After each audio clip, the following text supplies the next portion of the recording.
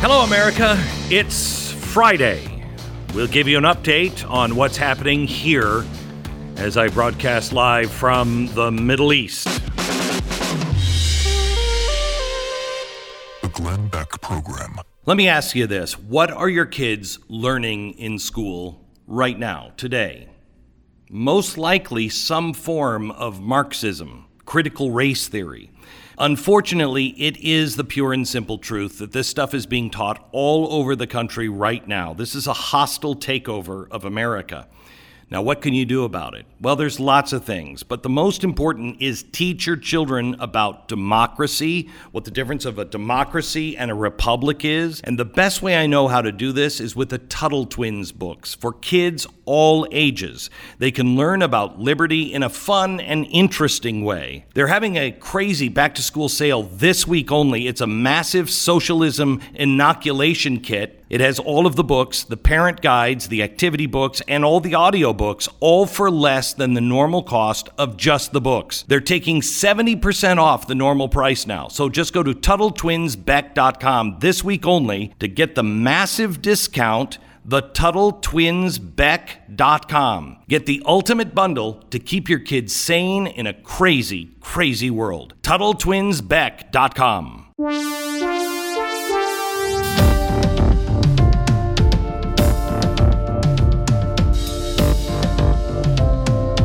Somebody that I'm really anxious for you to meet. In fact, I'm having her on the Friday exclusive tonight to talk a little bit more about Christian persecution all around the world and what Afghanistan means for Christians around the world, the collapse of this. She's from the Hudson Institute.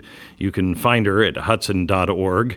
Her name is Nina Shea, and she is a senior fellow. She's the director of the Center for Religious Freedom, and she has been fighting here to protect Christians and get them out.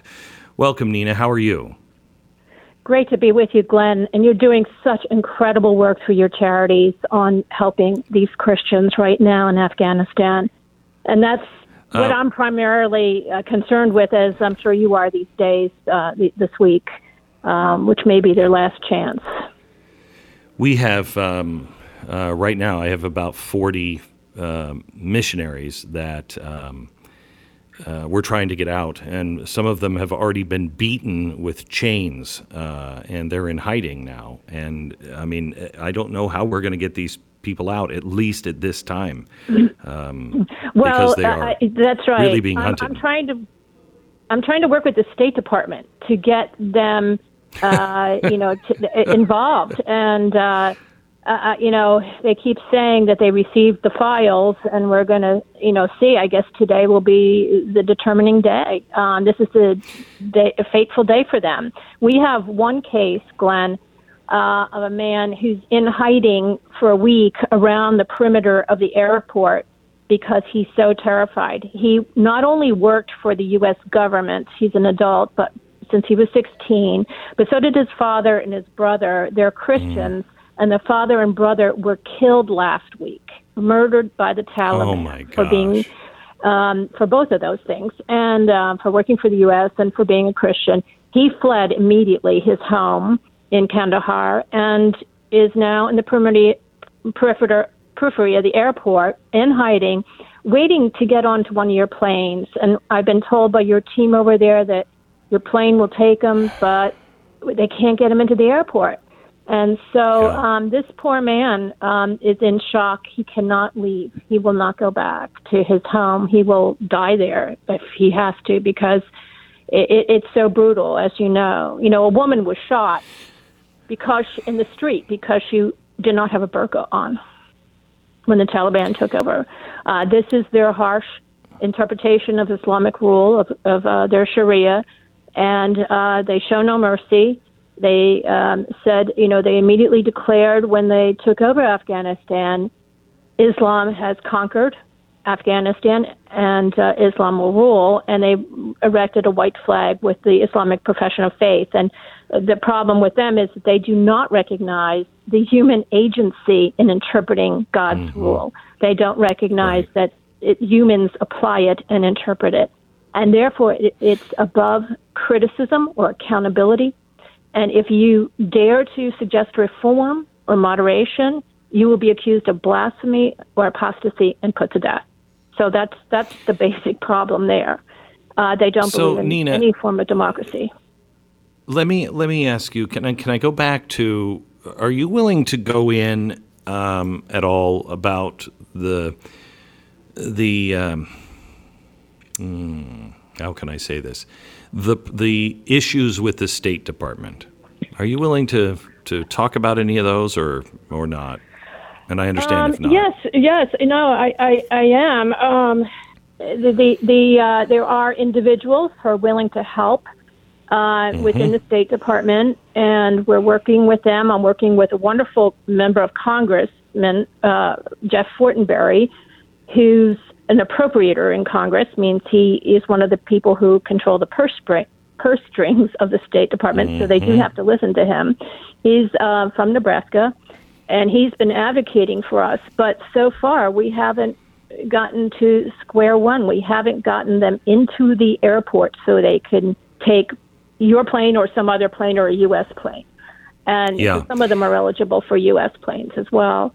But the State Department has a policy right now of not letting in Afghan civilians. And they are focused on the political. I think that, they don't want to say, the president doesn't want to say that they left any American behind. So they're trying to just focus on that and shut out the people that have supported us, that have worked with us, who are going to be killed, either for their faith or... Here's the amazing thing is they don't have to do anything. Our organization has people in the airport with the airplanes. Yeah. Other organizations have people outside the gates that want to come in, or they're going and gathering these people and then bringing them. I mean, we've all really been playing nicely with each other. All of these charities it's like nobody cares about credit, and we're all just kind of doing it. And we all have different strengths and weaknesses. But the State Department is acting like it's just the biggest of deals just to approve a list. Right. And you're not even asking for visas for them. Right. You found other countries that will take them, which is the most amazing piece of this. And because I know how hard it is, having gone through this on the Iraq Christian front when ISIS came through.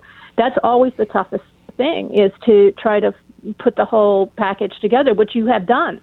And then they control the airport. Our people control the airport and won't let them in. It's really astonishing. People who've gotten in, as you know, some of them have been driven out by the State Department of the airport. Oh, I know. And so it's unconscionable, and it's particularly galling to me because I heard the president get on television last week and say that human rights were at the center of his concerns. And that's simply not true here. We're seeing people being terribly persecuted for their human rights, for their right to religious freedom, for their right to expression. Aid workers, journalists, everybody's in trouble. Glenn, he's delivered over 40 million. The president has delivered over 40 million Afghans to a brutally one of the world's most brutally repressive Islamist regimes. So it's astonishing. They're trying to say, well, after today, they're going to negotiate with the Taliban to find ways out. The Taliban considers us to be blasphemers. We are not an Islamic country. Now, maybe we can go through Turkey or some other Islamic country, but they are so radical that it's impossible to know. And these checkpoints, as you said, people are getting brutalized at them by the Taliban. There is a man from Canada that was waving his passport outside the airport perimeter who was bleeding from the head after being beaten by chains by the Taliban just for trying to leave. He had a Canadian passport. They want to kill anyone who is not part of their movement, their ideological movement of extreme Sharia. Nina, I'm sure you feel the same way. You felt the same way. But for the first time, I really understood those people that were trying to get Jews out of Germany. We had all this cash, and we could get airplanes, but we couldn't necessarily get them, as the Nazarene Fund. We have relied on other charities to help us do what they do best. And I sat there in my home. This was last week, I think, and I sat there in my home and I thought, these people don't mean anything to the Taliban. They don't. They don't. They're going to kill them. It's just this raging hatred, and it's such an amazing thing to be in a position to where you say, I can buy them from you. Let me just buy them from you, and you can't because the hatred is so deep. Yeah. These are people who have been at war and killing and being killed for 40 years, even before we were, long before we were there during the Russian period. So they are hardened warriors. They're even asking their own imams in the country to make lists of girls over the age of 12 to marry off as spoils of war to their jihadis. I mean, this is the way they think. It's an extremely barbaric culture where life is cheap. Women mean nothing. Women are property. Christians are beyond contempt. They're an insult. They're considered an insult by their mere presence. An insult to their religion by their mere presence. And they want them killed. They want to purify their land, and or so they think. So it's a bloodletting that has been going on for 40 years, and to think that we can negotiate with them or that we will have a partnership with them, which one of our military commanders said, I was astonished to see that yesterday, is delusional and is extremely dangerously, it's foolish and dangerously naive. And we are throwing the people who we work with, our real partners, people who believe in our values and have supported us against this scourge. And it's not going to stay in Afghanistan, Glenn, as you know. There is a counterpart in Pakistan. And Pakistan is a country with a nuclear bomb. So it's a very dangerous situation from a national security front, from a geopolitical front, and then from our own sense of values and culture. We're talking to Nina Shea. Tonight when we're on the TV show, I want to just ask you what the situation is around the rest of the world and what this means. But let me just end our time here with how many, we don't have numbers, we have estimates, and they range, wildly. How many people that are marked for death because of their religion do you think we're leaving behind? Well, I think that the best estimates range between 10 and 12,000 Christians. Most of these Christians are converts from Islam, and they live in a deep underground. They have no real formal designated church building. So they report on Twitter saying that they feel thrown to the wolves. So I think all of those people are in danger of death, men, women, and children.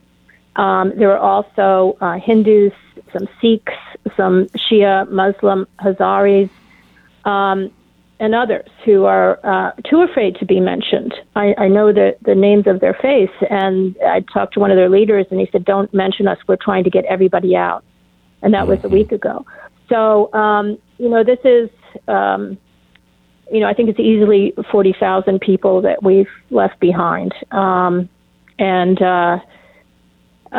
especially these Christians, 10 to 12,000, because they are converts and they are considered apostates. And that's punishable under their code. Their interpretation of Islam is punishable by death. And that's already happening. And, 10 years ago, Glenn, there was the Taliban attacked a mission group who were on horseback going through the mountains in the winter trying to give air care with their pack horses to the remote mountain villagers. And they were all murdered by the Taliban. They were all shot to death, all 10 members of this team, this medical team, doctor's team. They happened to be a Christian group, but they weren't focusing on spreading the faith. They were focusing on giving this medical care. And the Taliban propagandist back then is the same one who's identified in the press now as their spokesman. Mm-hmm. His name is Mujahid, is his last name. He said the medical team was killed because they were spying for the Americans and preaching Christianity. He said that to the New York Times. That's where I got that. So this is how they view Christians. We're talking to Nina Shea. Nina, I'll talk to you later for the TV show tonight. Is there anything that we're not doing that we should be doing to help you? Do you have everything you need from us? I need prayer, and I really appreciate it, Glenn. Thank you so much. Okay. Thank you so much for everything that you do. We're kind of just showing up here at the end, and you've been doing this, for a very, very long time, along with others. Thank you. Nina Shea, you can follow her at Hudson.org at the Hudson Institute. All right, back in just a minute. Every day when you come home, that dog is waiting for you, isn't he? Faithful little guy, always there, ready to be your friend. You know what's more impressive? He put up with you being around all the time during the pandemic. Never once tried to eat you in your sleep. I mean, I think that's a pretty good dog. That's friendship. You know what I mean? Given all that, he's like, when are they going to leave again?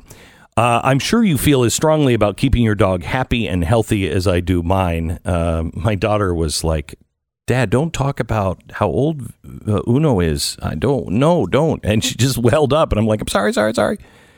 But he is, he's 10. He's getting to be old for a German Shepherd. And we want to keep him around as long as possible. That's why we give him Rough Greens. It's not a dog food. It's something you sprinkle on the food. It's a supplement filled with all of the things that make your dog happy and healthy. Get a free bag of Rough Greens just for your dog to try out. All you pay for is shipping. Just go to roughgreens.com/Beck, roughgreens.com/Beck, or call 833-GLEN-33, 833-GLEN-33, roughgreens.com/Beck. All right, let's pause for 10 seconds. Station ID.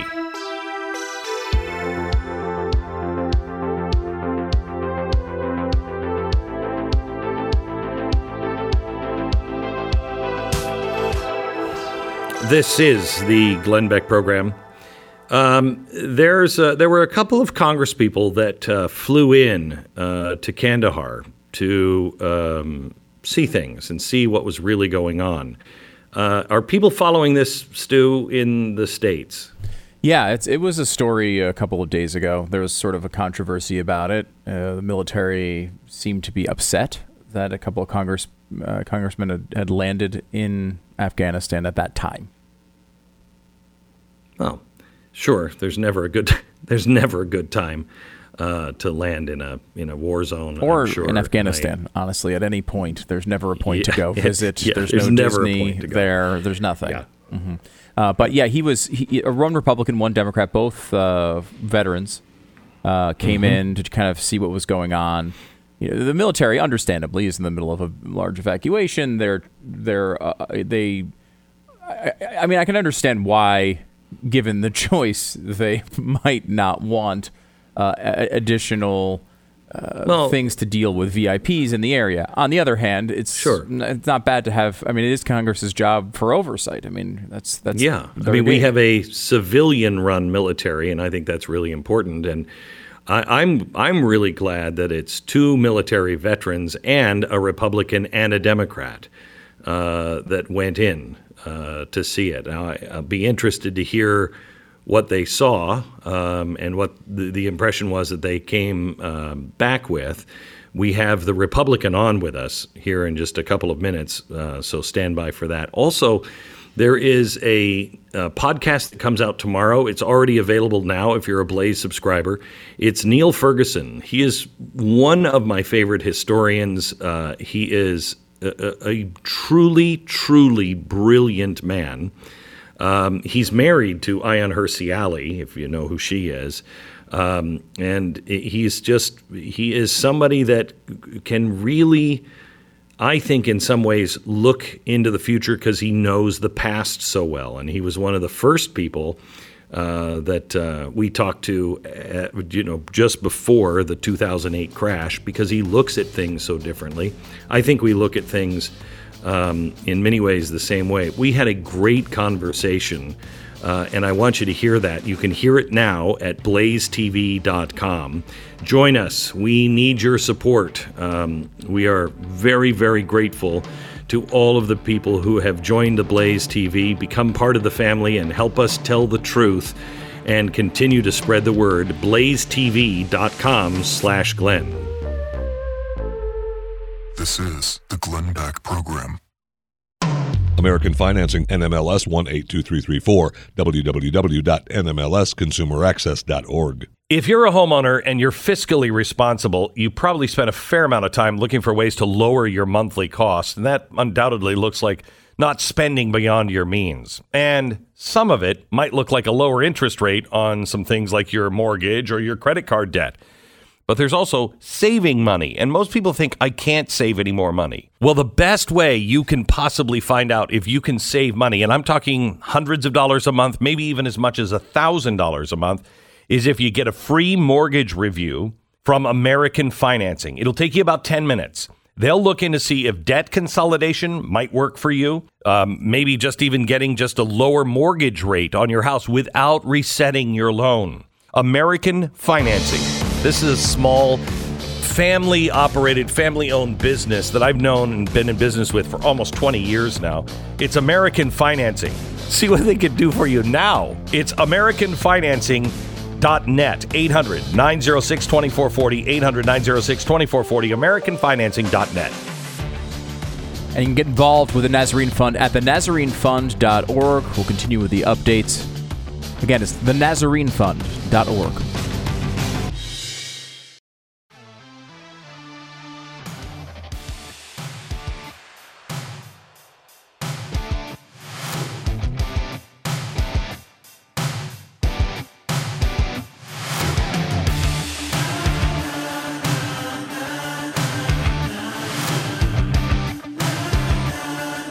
This is the Glenn Beck Program, live from the Middle East.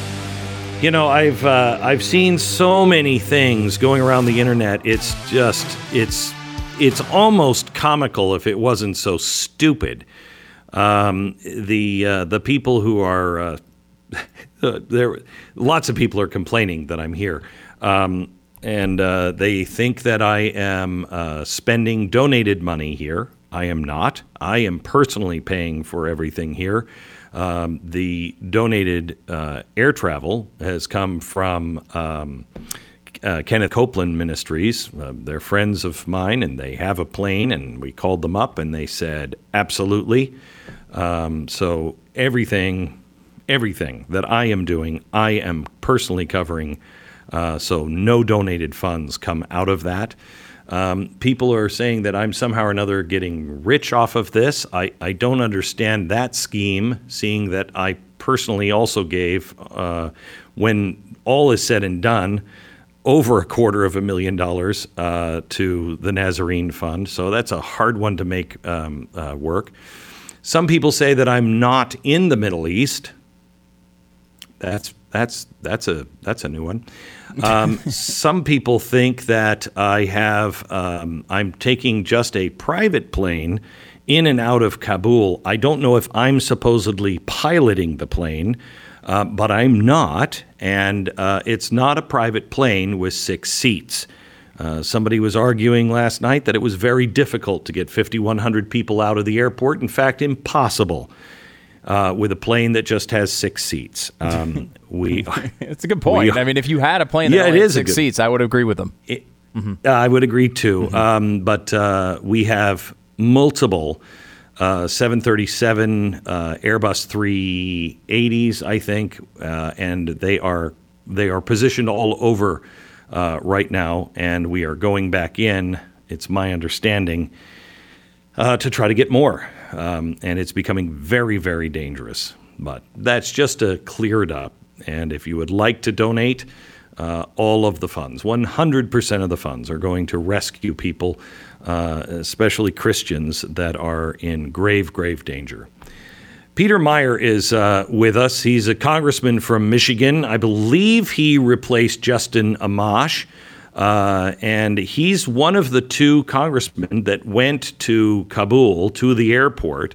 I guess the military was upset because, they were busy, whatever. But we are a military that is run by the public and by private citizens and private oversight from our congressman. So I personally am glad that he went over, and he went over with a Democrat as well. Peter joins us now. Hi, Peter. Hi, Glenn. Thanks for having me on. You bet. What did you find over in Kabul? You came back. You were there a few days ago, right? Yes, we were there on Tuesday, just for about 15 hours on the ground. We found a chaotic situation that we should have never put our service members in, but that each and every American there, soldier, sailor, Marine, airman, diplomat, just working around the clock, working their hearts out to save as many American lives and our Afghan allies as possible. Okay. So can you tell me why the State Department, and I'm not saying the people on the tarmac, the State Department is out of control and just seemingly blocking private efforts? No, they are overwhelmed, and they are behind the eight ball. This has been a State Department-led withdrawal, and while I'm generally supportive and don't think that a diplomatic effort should be military-led, this is a military operation that the State Department is simply overwhelmed at the leadership level to be able to handle. They're scrambling, and it's utter chaos. Who made this decision to put the State Department? Because isn't it usually when it's a withdrawal like this, the military does it because that's what they do best? Yeah, I think this comes straight from the top from President Biden. And that gets to the root of the chaos, the mismanagement, and the incompetence of this whole mission. Everything was going along smoothly until it wasn't. And when it started to go south and go south fast, we did not have leadership that was able to rapidly adapt. We did not have those plans in place. And that's why you're seeing the mad scramble. That's why you're seeing our soldiers and Marines being put in the impossible positions that they are. It should have never happened. It's President Biden's fault that it is. But this is the impossible mission that those folks have had to undertake.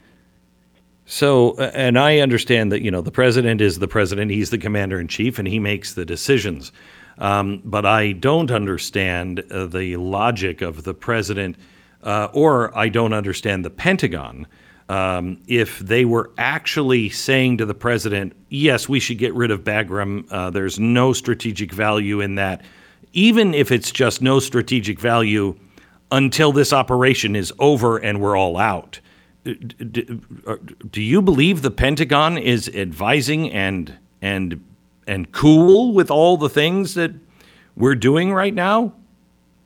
I've talked to folks at the Department of Defense who are heartbroken, who are frustrated beyond all measure. You're talking about a lot of professionals who have spent their livelihoods, their careers, the past 2 decades, right, risking their life, working alongside Afghans, and to see that all crumble in a matter of days has been a gut blow of the highest order. And then to also see the failures to plan and this mad scramble and the horror of the past, couple of days, I'm really worried about what's going to happen in the coming weeks and months there. But again, what do you mean by that? Hang on just a second. What do you mean by that? For the people on the ground or for us? For all of us. Right now, there is a massive mobilization of thousands of veterans, of former diplomats, of former Department of Defense civilians, of aid workers, of journalists working around the clock to get as many people out as possible, running on adrenaline, burning the candle at both ends. And right now that pipeline is about to get shut off, right? That effort, their attempts to save the lives of their friends, to save the lives of Americans, to save the lives of Afghans who risked it all to support our U.S. mission, when there's no longer hope at the end of that, when that is cut off, I'm deeply concerned. I think we're going to see consequences we can't imagine right now. How does this, I think most Americans are fine. They wanted an end of an ongoing 20-year war on terror. That is the most ridiculous thing we ever did. We're fighting a concept of terror. And it's morphing and it's bleeding into here. We've made all kinds of mistakes. But let me ask you, if you were president of the United States, and I assume you wanted to get out, I think all Americans do, how should we have done this? It should have been careful. It should have been exacting. It should have been willing to respond to situations on the ground. I spent 2013 to 2015 in Afghanistan. I believe that there was no military conclusion to the mission there, that you had to result in a blended power-sharing government. But in the span of a few weeks, every single bit of leverage we had in order to impress the Taliban to accept that outcome vanished. Give it up. And we did not change our posture. We did not change our withdrawal. We did not, from the beginning, emphasize the evacuation of our loyal Afghan allies and American citizens. Those mistakes, we had predicted. I was part of the bipartisan group pushing on this, going back to April, saying we have time now, move fast because we don't know if we'll have time later. And we were rebuffed, we were ignored. You talk about Bagram Air Base, you talk about all of these components, the idea that we withdraw our military before we withdraw civilians. We would not be in the position we are today if we had prioritized and gone in with that worst case scenario planning. And as a result, we have just been scrambling for the past several weeks. The forces on the ground doing the best that they can, but with that vacuum of leadership from the top. There are two things that I think are absolutely reprehensible, and I don't say this politically by any stretch of the imagination. One of the most impeachable things I have ever seen, and I remember Nixon and I remember Clinton and all of them. The most impeachable thing I have seen is the fact that we left Black Hawk helicopters for them, and that we left all kinds of technology, including the Air Force Base, including our embassy, and our president may have either just left behind the names of all the people that helped us, or actually okayed giving a list to the Taliban. Any comment on any of that? We need a unsparing accountability for everything that has happened, for the multiple failures, many of which you outlined there, but there are additional ones. Right? Continuing to deny that Al-Qaeda has a presence there, continuing to deny that Americans are stranded. This has been leadership failure upon strategic failure upon operational failure.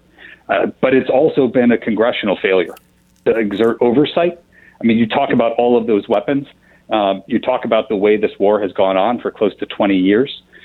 Imagine if every member of Congress had to vote every term to keep forces there, to cast that vote on whether or not to risk American lives and demand to know why. Imagine if every single one of those Black Hawk helicopters that was sold, all of that armament that's currently in the hands of the Taliban, imagine if Congress had to pass in both houses a measure of support in order to do that. Right? We have had a Congress that has checked out, and we have had a presidencies that have been able to operate with impunity. And this tragic conclusion over the past several weeks is what happens when we just trust the president and do not exert our constitutional oversight.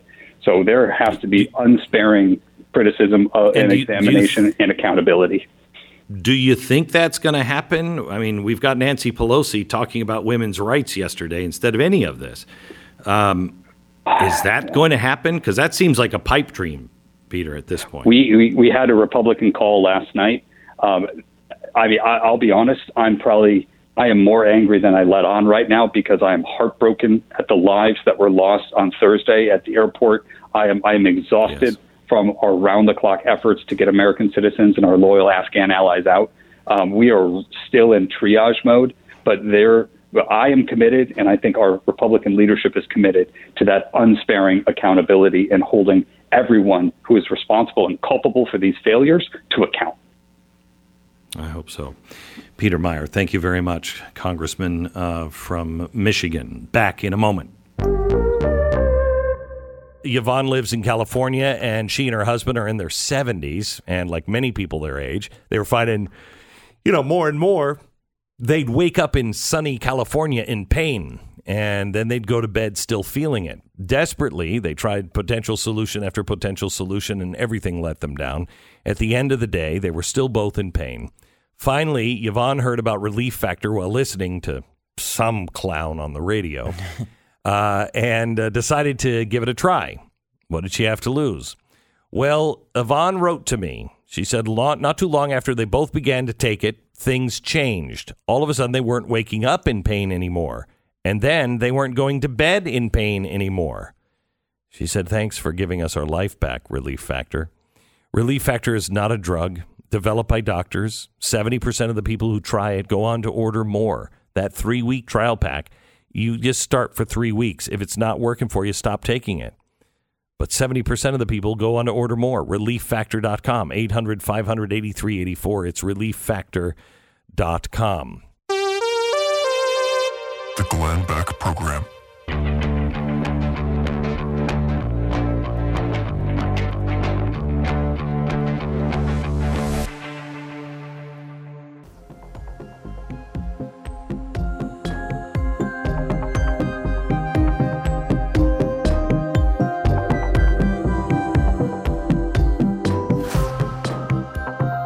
This is the Glenn Beck Program. Thank you so much for spending just a few minutes or a few days with us this week as we conclude our broadcast here from the Middle East.